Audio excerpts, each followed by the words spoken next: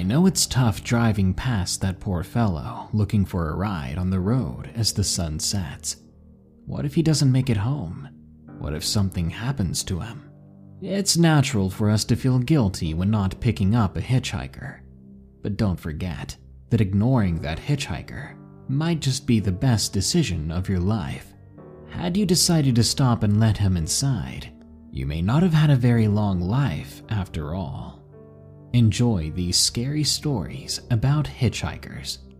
If you have a creepy experience that you'd like narrated, share it with us at darknessprevails.org. The Hitchhiker That Never Existed. From James R. Location: Austin, Nevada. It was a very early morning around 6:30 a.m. on a Sunday near Austin, Nevada. I was pulled over on the side of a small 2-lane country road to check out my car after hearing a loud thumping noise. I had a really bad headache and I was exhausted. Damage to my car was the last thing I wanted to deal with. I was currently on my way back from a company retreat where we were having team building exercises at a nearby ranch. I had to leave a day earlier than everyone else, specifically early that morning because I was planning on going to a wedding around noon, and it was a 5-hour drive back home. So yeah, I woke up really early. I was already fully dressed for the wedding and ready to go straight to the church. Anyway, I was at the side of the road and I get to the front of the car. I see that my front right tire was completely flat. There was a huge hole in it. As I was finishing up changing the tire with my spare, I see a man walking up from the embankment on the side of the road. He was wearing shorts with crudely cut edges and a plain t-shirt. When he got a little closer, I noticed his shoes, and I thought it was odd, because they were nice dress shoes, but they were covered in mud. Before I could say anything, he raised his hand and smiled, then spoke to me. "Hey there. I've been walking down this road for a while now, looking for a ride. You think you could drive me a few more miles down the road?" Seeing the state he was in and feeling bad for how cold it was outside, I decided I would give him a ride. He got in my car and we continued down the road. I remember what it was like driving on the way there. Very desolate, very long, very cold. So what could he mean by a few more miles down the road? In any case, I began to make some small talk with him to keep it from being awkward. I asked him his name, but he spoke so quietly I could barely make it out. But it sounded like he said patient or patience. I assumed I had simply misheard him, or he had a foreign name that I didn't understand. I asked him why he was out so early today, and he had some story about how he liked to take long walks down the road in the morning.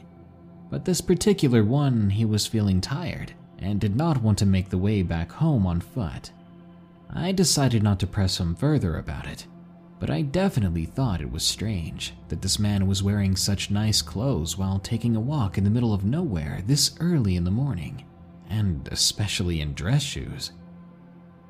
As he was talking, I would periodically glance over at him, and I noticed how strikingly pale his skin was, like a chalky white pale that I didn't seem to notice earlier. I can't explain it very well, but the longer I sat in that car with him, I felt almost like I knew him, like he was an old friend that I haven't seen since childhood, and barely knew anymore. But still, I had some old memories that connected us. Each conversation ended shortly, and he kept staring out his window, keeping quiet for the majority of the ride. Multiple times I kept feeling like he was about to doze off, when right on cue he would make a comment about the weather or about the road, and then would remain quiet after I responded. We had been driving for at least 10 minutes when I finally spoke up and asked where exactly he needed me to drop him off at. Without turning his head, he said in a quiet, raspier voice, "Just keep going. It can't be much farther." Every few seconds I continued to glance at him, and I see him sitting in the same position, staring out the window. But I noticed that he was frequently scratching his arms and face.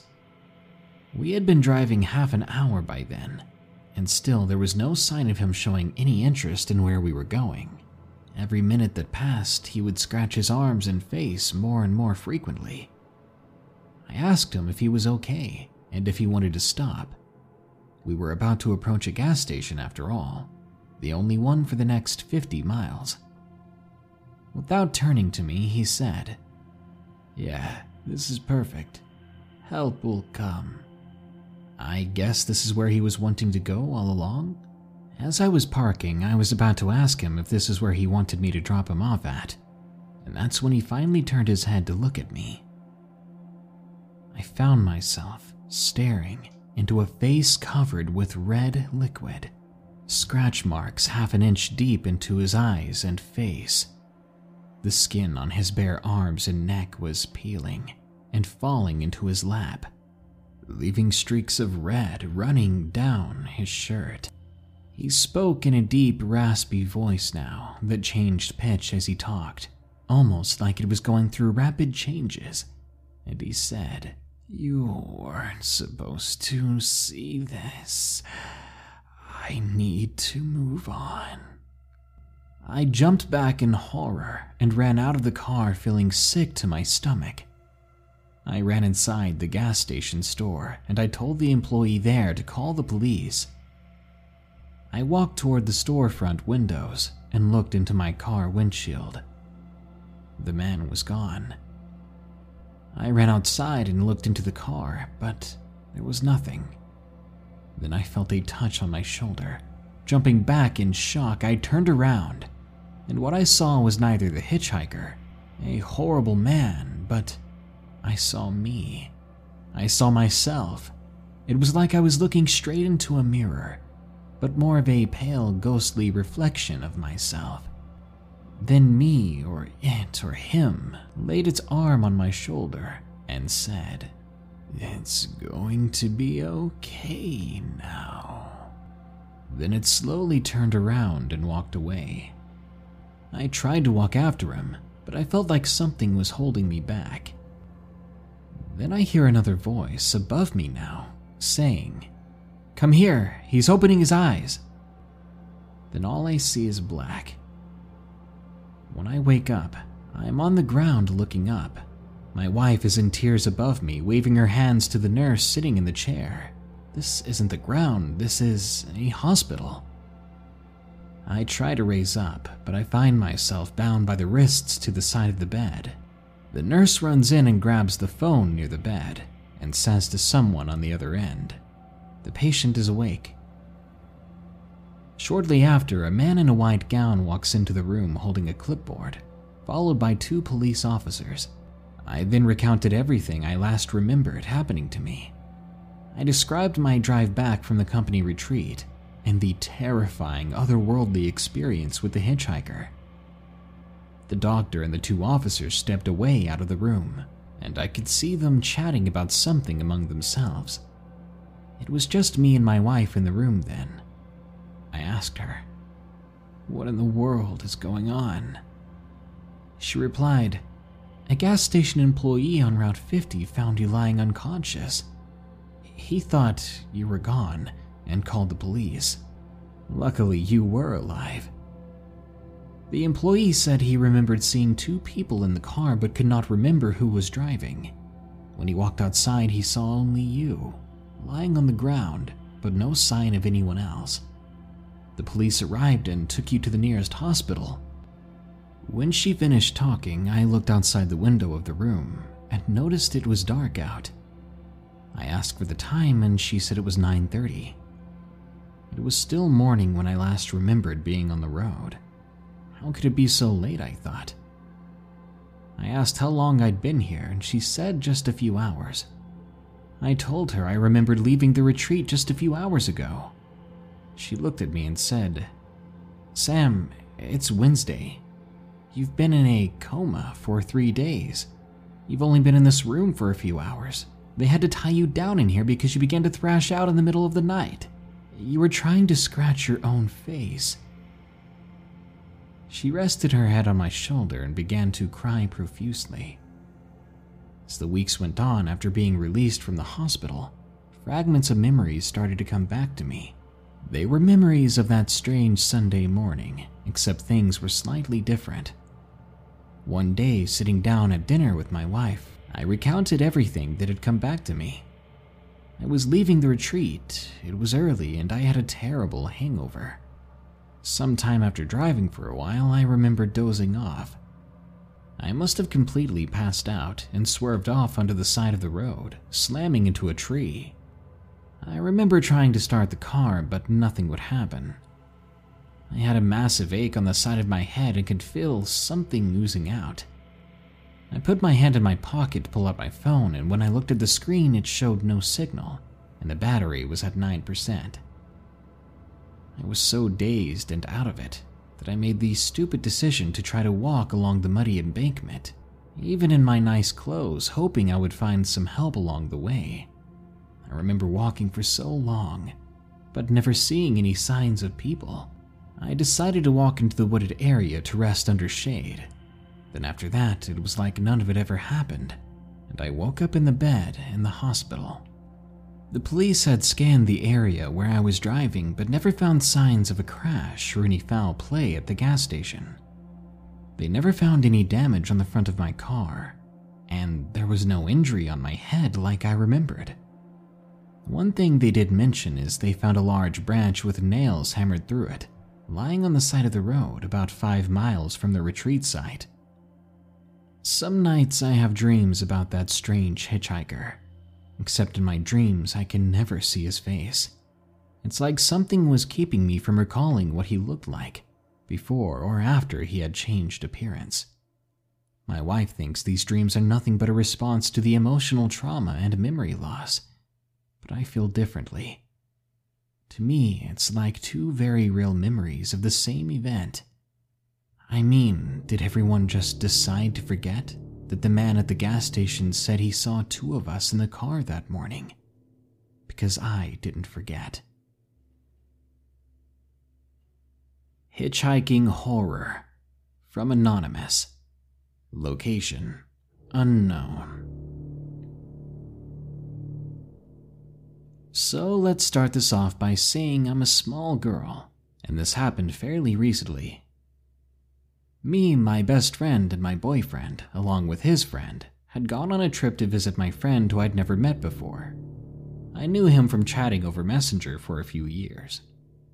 We left our hometown and drove for a few hours until we reached this friend's house, who was coincidentally throwing a party the day we decided to visit. We walked in, and I immediately saw him, so I ran for a hug. My boyfriend didn't like this, but he swallowed it down and decided to introduce himself. Then our friends went to get drinks. A good few drinks later, and I was feeling kind of tipsy, and my friends told me that they were going to drive back to the hotel we were staying at. I'm not sure if I mentioned it, but my friend's house was not in a very populated area, and it would be quite a walk to our hotel.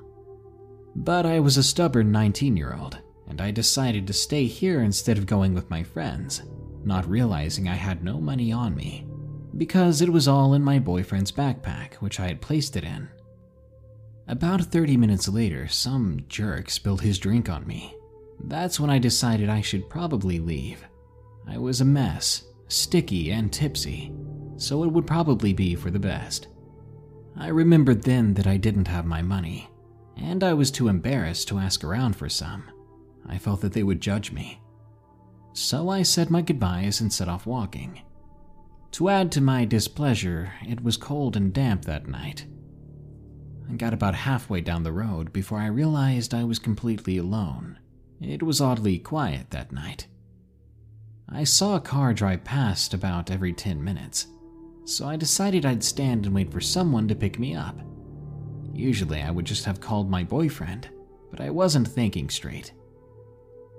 I walked for another 10 minutes or so until a Jeep drove past and stopped a couple of feet in front of me. I jogged up to the window, and the driver rolled it down.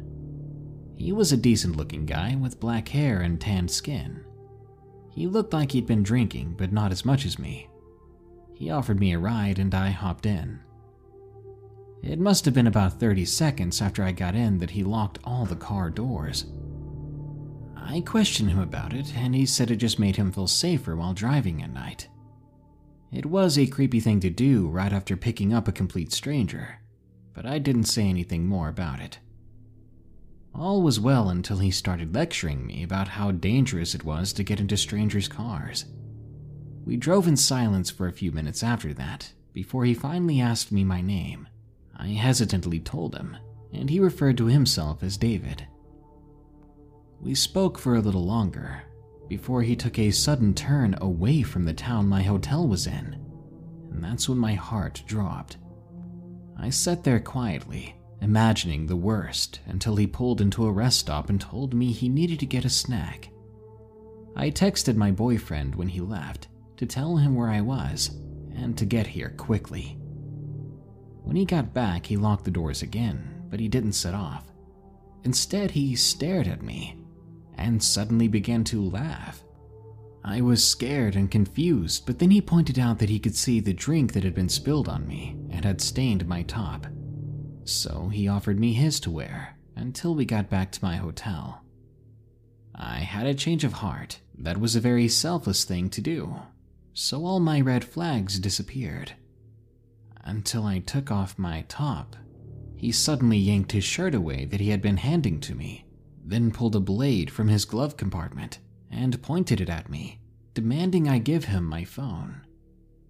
I refused, obviously knowing my boyfriend would be there soon. He then got right in my face and said it again. I gave in, dropping my phone. Just then, there was a frantic banging at the window. It was my boyfriend. I screamed, grabbing his attention. My boyfriend pulled him out of the car and grabbed me by the hand. We got in my boyfriend's vehicle and drove away. All the while, David was picking himself up off the ground and yelling threats to us from where he was. We drove back to the hotel, where I broke down and told him how everything had gone down. After filing a police report, we cut the trip short, and we went home the morning after. The Pale Hitchhiker. From Roots. Location: Washington. I was 18 years old, living in Washington State. I was driving home in a red pickup truck, and I had just dropped a friend off at his place. I had just exited the highway and was making my way towards my neighborhood. It was nighttime. I was just passing my high school when I saw a black figure standing on the sidewalk. I slowed down as I neared him.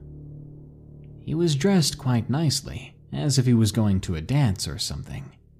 He looked at me and was extraordinarily pale, and his skin was taut against his skull. "You need a ride?" I asked. Honestly, I probably sounded nervous. He stared at me with these droopy, dark eyes. Finally, he nodded without saying a word. He didn't even change his blank expression.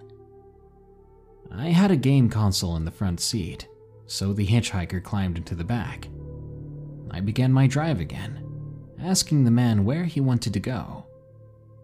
He was staring at a small gray piece of paper in his hand. He didn't look up, but simply said, "Just drive." I was very creeped out at that point, but just kept driving as the man requested. After a few moments of silence, I asked again where the man wanted to go, but I got the same reply, "Just drive." I asked over and over again 3 or 4 times. Every time he said the same thing. Eventually, I got annoyed that he was making me late for dinner, so I tried telling him where he might want me to drop him off. "There's a mall not far from here that has a really good Asian restaurant. You want to stop there?" A few awkwardly silent seconds passed. Then he looked up from the paper. He squinted those dark eyes at me and said, "Just drive." It was firmer this time. Then he looked back at the paper. Terrified, I decided to try and make conversation with him to pass the time, maybe even get on his good side. "So what you got there?" I asked, referring to the paper. A photo? Without looking up, he spoke again. Wedding photo. His voice was no longer cruel. Instead, it sounded sad or hollow. He continued, even more pained this time. She passed the day of our wedding. He paused for a second, then said this to me. I will never forget it. We both did. When I glanced back at the man, after looking toward the road for 1 second, he was gone, as if he had never been there. This episode is sponsored by June's Journey. Do you believe in monsters? And given the chance, would you be brave enough to track one down on your own? In June's Journey, people are the true monsters, and you can live the story yourself rather than sitting back and listening to one. June's Journey is a hidden object game with a thrilling murder mystery set in the Roaring '20s. You play as June on the hunt for your sister's murderer. Discover clues through exciting hidden object scenes with beautiful and atmospheric illustrations and music. Victory brings you closer to new plot points and suspenseful answers. When not hunting for clues, you can customize your own luxurious estate island with gardens, buildings, and decor. Or chat and play with or against other players too, in the Detective Club, where you could even put your skills to the test in the Detective League. June's Journey is both relaxing and fun to play. With my busy schedule, I find it's the perfect game to pick up and play whenever I've got a free moment. It doesn't demand too much time, and it's pretty satisfying solving puzzles quickly and unlocking new clues. Can you crack the case? Download June's Journey for free today on iOS and Android. Creepy hitchhiking at night. From ZVZ. Location: Surrey, England. It was 2 a.m. on a Friday night. I was only 15 at the time and was walking home from a party that was in another city. You see, I had lied to my mom saying that I was at a friend's house and that I would be back later, as I thought I could just take the bus home. The party was fun and small, but I didn't know anyone there.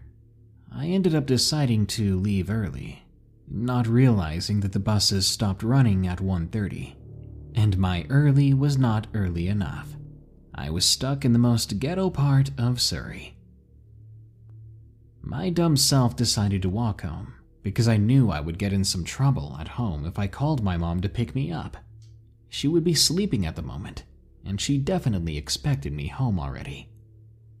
So on I went down sketchy roads and highways until I was walking past my work. Then and only then I felt desperate, and I thought it'd be a good idea to hold my finger up and wait for cars to pass by. About 5 cars passed in the duration of 10 minutes. It was around then that a red Honda Civic passed me, and I'm pretty sure they saw me because he stopped up ahead and started to back up. I walked over to his window and I asked if I could get a ride. I lived nearby, close to a beach, and this is what I told him. The man responded saying, "Sure thing, hop in." I did exactly that, hopping in the old rusty red Honda Civic. The entire car ride was creepy. He was asking me way too many questions, like what school I went to, where exactly I lived. I was getting weirded out. I was planning on jumping out of the car if we ended up at a stoplight. It was the third light that we got to. It turned, and I knew it was my chance, so I booked it out of the car and ran into the nearby woods. But he followed after me.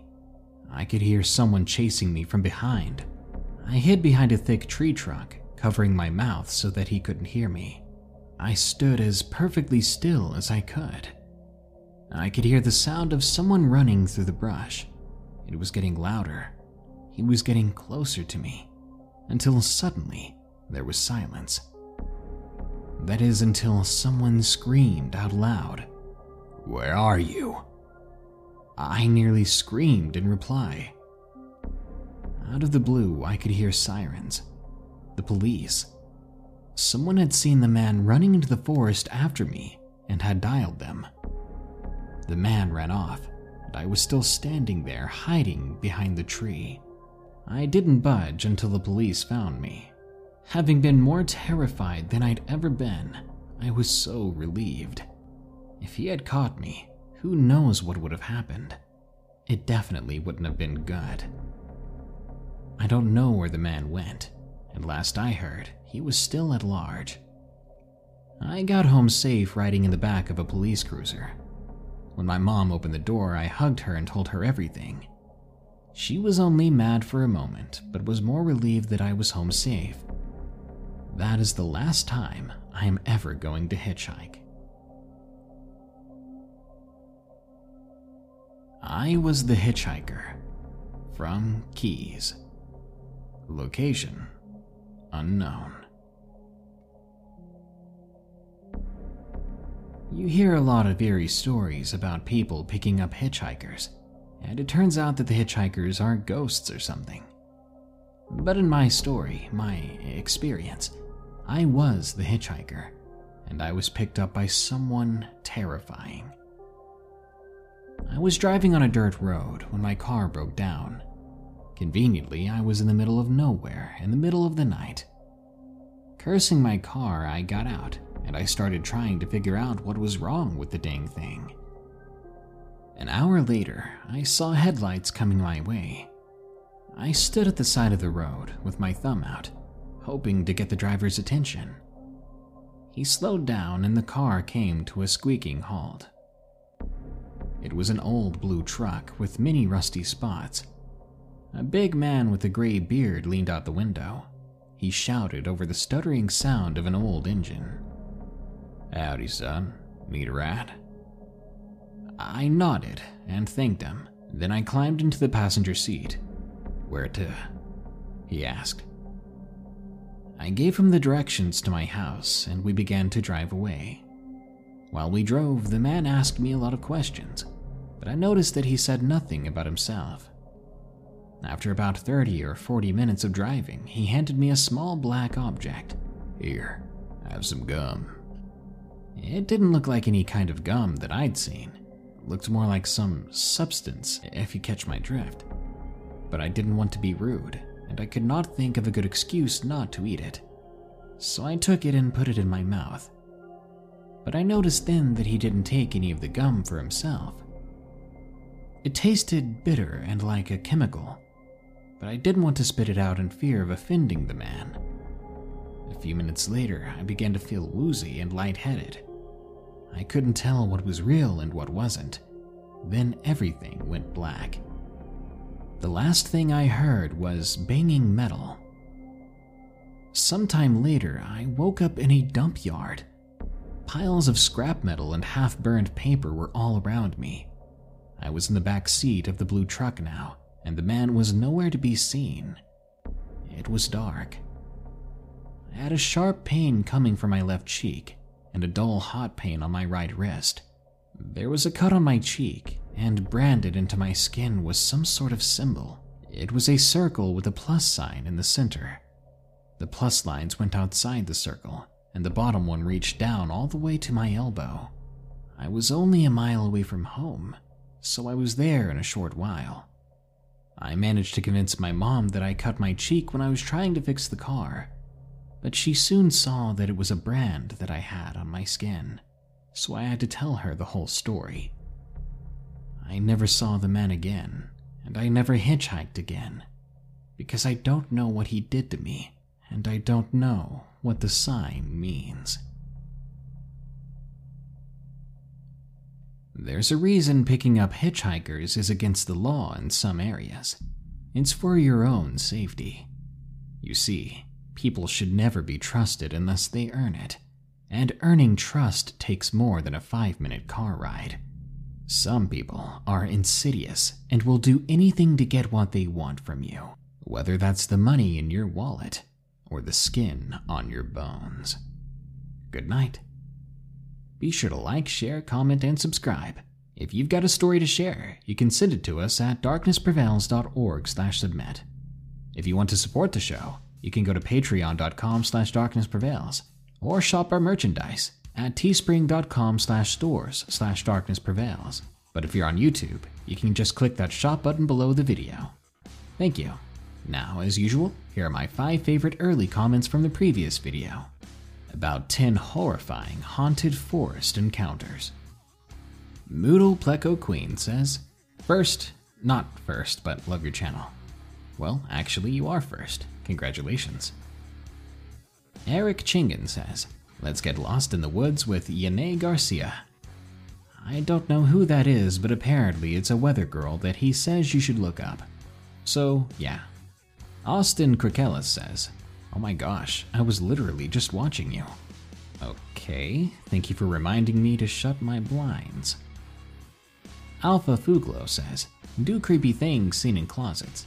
I won't do them, but I will definitely read some stories about them."